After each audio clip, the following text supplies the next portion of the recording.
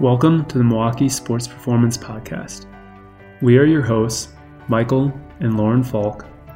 We are physical therapists, athletic trainers, and strength and conditioning coaches at Kinetic Sports Medicine and Performance. We will be talking all things related to athletic performance for Milwaukee area athletes, sports medicine, performance training, sports nutrition, recovery, and sports coaching. There's a lot of misinformation and myths surrounding athletic performance and injuries. This podcast is designed to bring current, factual, and evidence-based information to Milwaukee area athletes.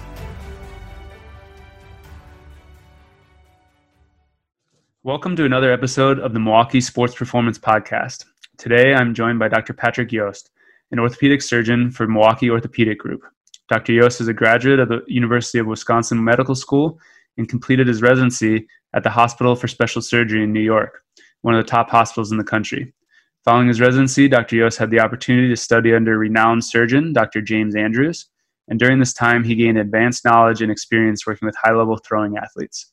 He has brought his experience and knowledge back to Milwaukee, and he treats patients and athletes at his Mequon and downtown offices, as well as serving as a team physician for many local schools. Dr. Jost, welcome to the show, and thanks for your time to come on. I've been looking forward to talking about baseball and throwing athletes with you for a while.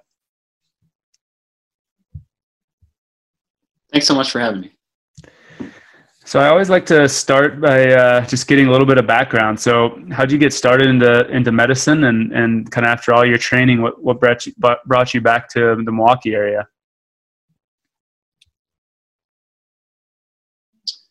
Yeah, so medicine was always, a lot of people say like, oh, I didn't figure it out until later.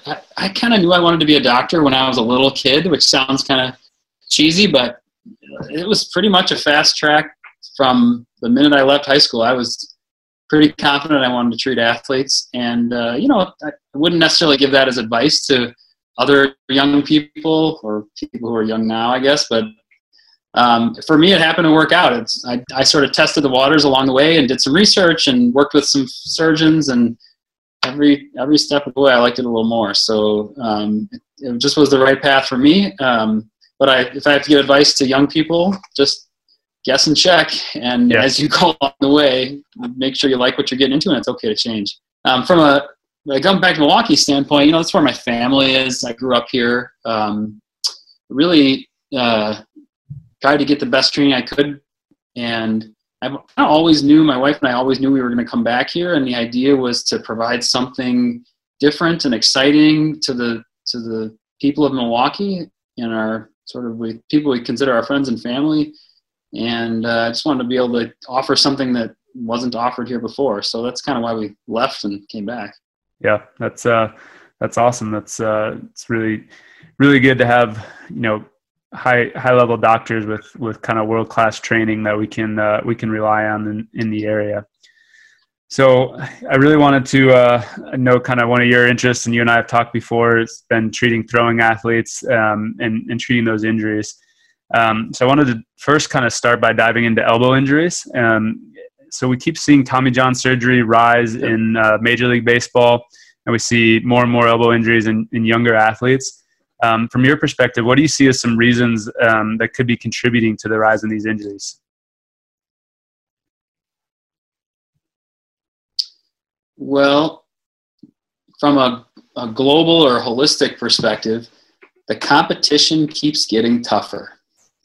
And so these young people are throwing harder, and they're throwing better breaking pitches, and the hitters are getting better. And so in order to stay competitive, kids have to elevate their game, and the kids now are better than they were 5 years ago, and the kids then were better than 5 years before them. So they're putting more stresses on their elbows and other joints. They're starting sooner, and they're playing year round. And these are things that weren't necessary to be competitive before, but they're becoming so, for better or for worse. And a lot of times it's for worse.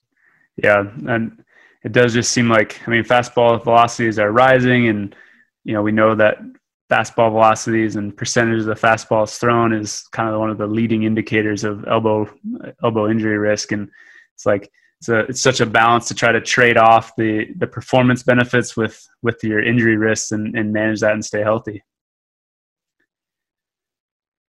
Right. I mean, the weighted ball programs are a great example. They're very effective at increasing velocity, but they also have been very clearly shown to increase the risk of injuries.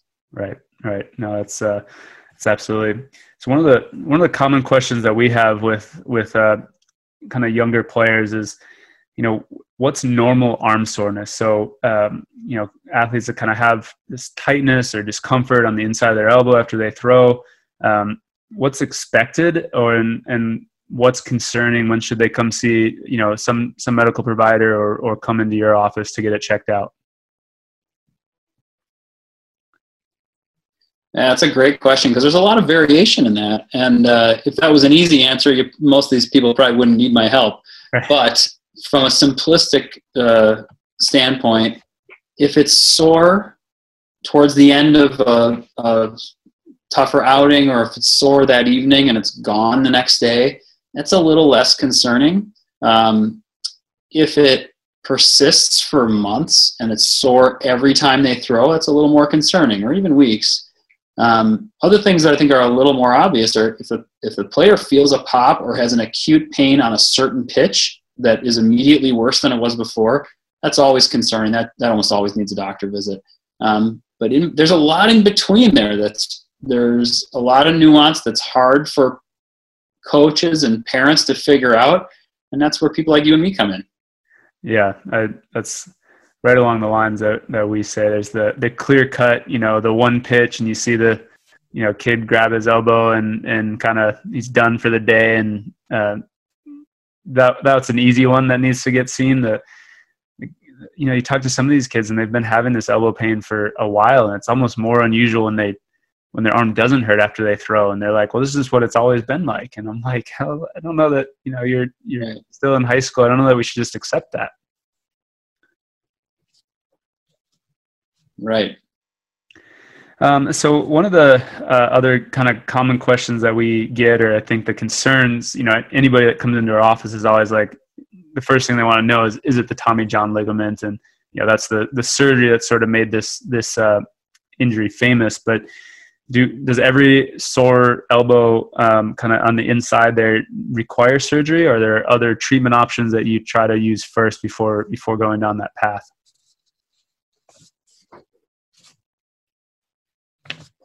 So for most people who come in with medial elbow pain, meaning on the inside of the elbow, they don't need surgery. Again, there are two ways really that we see Tommy John injuries. We'll see the pop where they blow it out on one pitch, and those are pretty clear. Those usually will need surgery if they're going to throw again at a high level. But there's the large population of people who have a sore elbow, and a lot of those people will have pain from the ulnar collateral ligament, or some people call it the Tommy John ligament, but not a lot of those will need surgery. A lot of them need rest or therapy or an evaluation of their pitching mechanics. And some of them will have another problem that looks a lot like a Tommy John injury. There are several things along the medial side of the elbow that can cause pain, and they're all in very close proximity. And again, it's hard for the public or even a very experienced coach to be sure of which one it is. Yeah, I agree. And there's just so much going on there. And, we try to do a good job educating people on it, but I think sometimes people are almost afraid to get it looked at because they're worried about having to get the surgery. That's like, well, if I go in, I'm going to have to get that. And it's like, well, sometimes we can do stuff to stop you from getting to that point.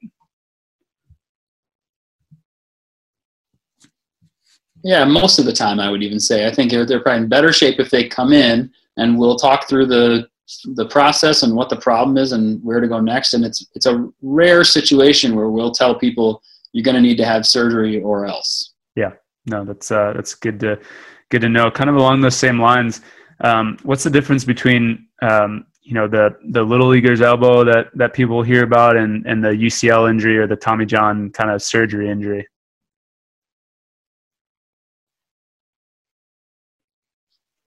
The best information people can have there is age. So young men will usually grow until they're about 16. And there's some variation, but most kids, it's plus or minus a year. So pretty uncommon for a 12 or 13-year-old to have the need for a Tommy John surgery, and it's very common for them to have little league elbow because they have a growing growth plate there. Same thing if you got a 17-year-old, it's pretty uncommon to have little league elbow because they usually have a closed growth plate. And so there's some variation there, and I've certainly seen 14-year-olds who've torn their ulnar collateral ligament and still have an open growth plate, but it's pretty uncommon. So in general, they look about the same, but they're just in different age kids most of the time. Yeah, I think that's a helpful way of kind of breaking it down for people. So while we're on the young kids, you studied under Dr. Andrews, and Dr. Andrews has been very vocal about some of the issues and the risks with this kind of early sports specialization in the young athletes, like we were talking about with playing baseball year round and things like that. Do you have a take on kind of early sports specialization or what you recommend for kids? Yeah, I mean, he's spot on. Dr. Andrews has looked at this in a scientific way, and the research is there, but he's also got the experience of watching multiple generations of throwers go through their careers, and now he's watched his kids and his grandkids, which I think just talking with him has made the biggest impact on him. But he's absolutely right that the early specialization is a danger to the body. It just is. So these kids that can play hockey and then put it down and play baseball and so on, and have maybe be a 3-sport athlete, overall they're better athletes and they're probably safer doing it. The problem is in what we talked about earlier, if you don't specialize, sometimes you're not competitive because there are kids who are just playing baseball 12 months out of the year. And if you play 4 months out of the year or 5, unless you're a real phenomenon, it's hard to stay competitive. So people are forced, and a lot of times it's dads and parents and coaches are forced into this difficult decision, which is, I want to recommend this kid take a break for a while, but then everybody else is going to pass him by. So it's not an easy thing for people to deal with. But from a medical perspective, kids should absolutely cross-train. Yeah. No, I know. I really think that Dr. Andrews' message has been getting out, because we have more kids and more families that come into our office, and it's like, they're playing other sports. They're not doing this. But what we're seeing kids play multiple sports, but all at one time, where they're playing baseball and lacrosse and indoor soccer and basketball camps at the same time. And they're still playing like baseball year round. So they're doing the multiple sports aspect, but they're still not getting like that at least 3-month break away from the baseball field. Right. Yeah, I think you're right. I think people know most of the time, because when I start asking about like how many months off do you get from throwing, and the kid looks at the dad and the dad looks at the kid, that's not the first time they've ever been asked that. And they know that he needs a little bit of rest, but at least I'm not the first one to bring it up. Yeah. So I think awareness is important, like most things. Yeah, no, absolutely. All right, so let's kind of move away from the elbow a little bit. I think we've definitely got some good info there.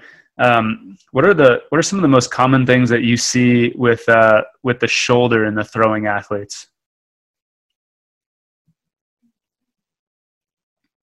Well, the most common thing I see in the shoulder is a sore shoulders. That doesn't sound super medical, but in most people who are skeletally mature or fully grown, I see people who just throw too much and they get a sore rotator cuff and they get sore muscles around the shoulder.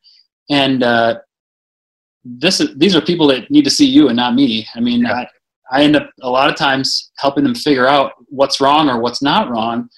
But most of the people I see with shoulder pain, most of the throwers I see with shoulder pain need my help to figure it out, but not my help to treat it, meaning they don't need surgery. Right. A lot of it is mechanics. A lot of it is education. But it's actually less common for me to see a structural injury in young athletes. When it comes to structural injury, we'll see labral tears at a reasonable rate. They'll usually tear the superior labrum or the top of the labrum. People call that a slap tear. That was actually a term coined by Dr. Andrews in the 80s, and that stuck.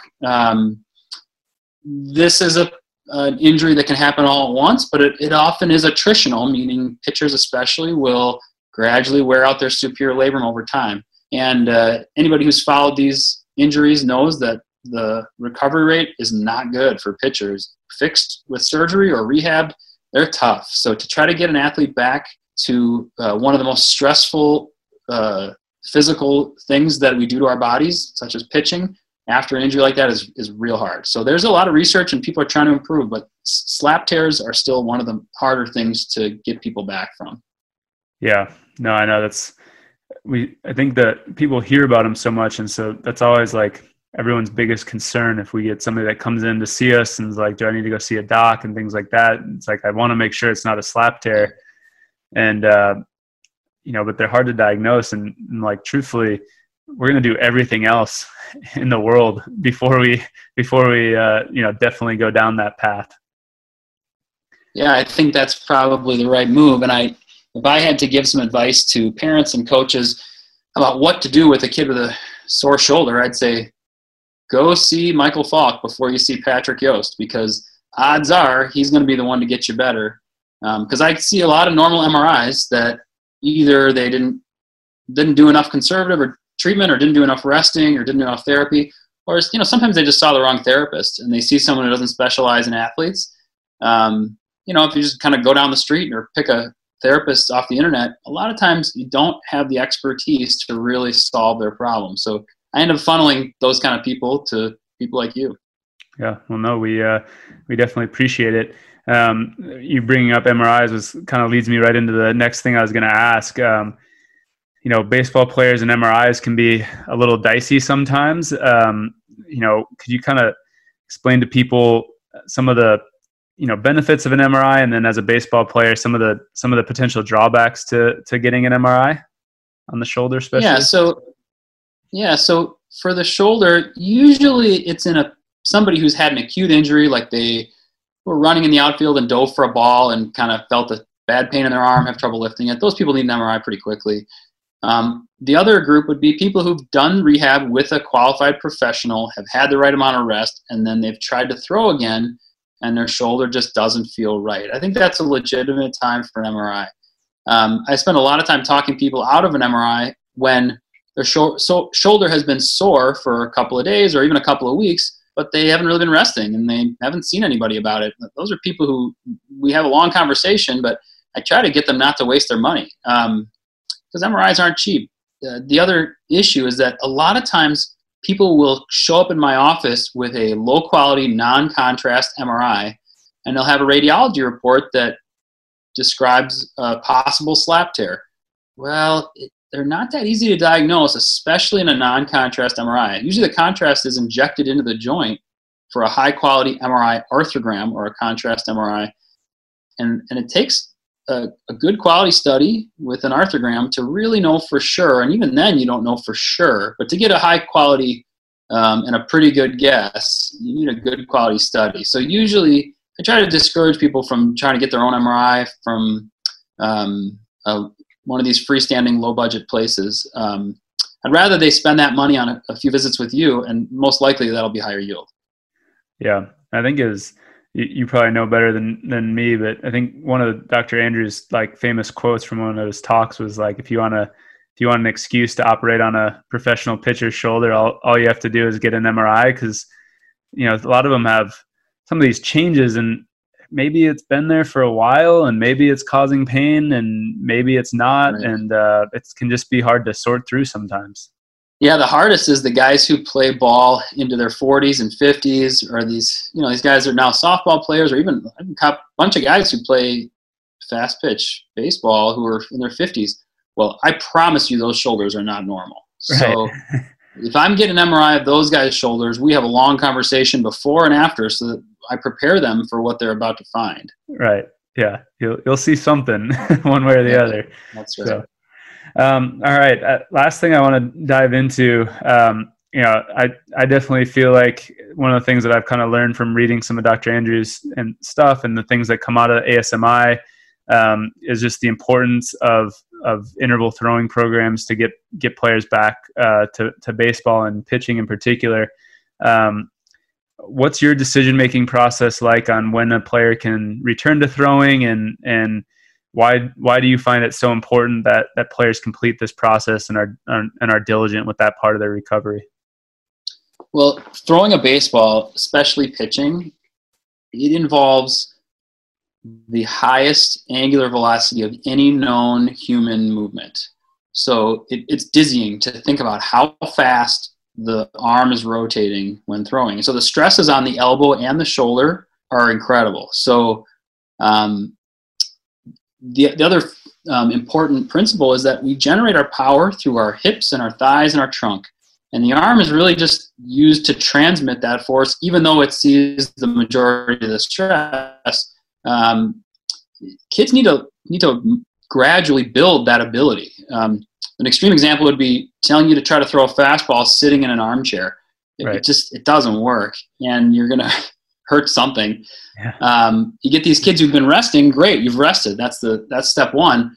But working up to throwing hard is a process, and the arm has to build up the tolerance, but so does the core and the trunk and everything else, and they've got to kind of retrain their body and their brain to do that properly.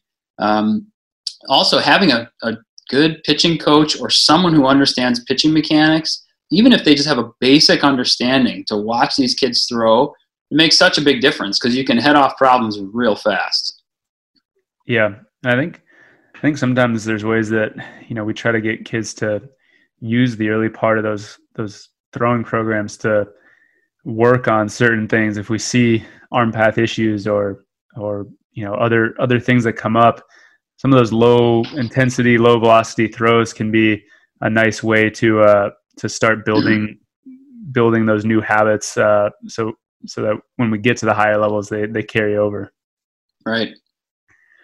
Well, no, that was really good. I think we covered a lot of ground and gave people hopefully some good information that can help them kind of sort through what's going on with their arm and get on the right path to feeling better again. We usually finish with just a quick lightning round with a couple of fun questions to let people get to know you a little bit better. So with you kind of being a local Milwaukee guy, do you have a favorite local Milwaukee restaurant that you like to frequent? Yeah, I wouldn't say frequent because it's a hit on the budget, but once in a while, maybe every other year, my wife and I will go to Ardent, which is a really fun little spot, and it's sort of like a no menu kind of place where you just show up and they're like, here's what we're going to cook you today. Do you have any food allergies? And it's sort of like being on the Food Network on a cooking show, which is kind of cool. So if you can ever swing it and you want to try it sometime, it's really fun. That one's been on our list for a little while. We just have never made it down there. I heard they've got like a ramen place attached to it on the back though. Yes.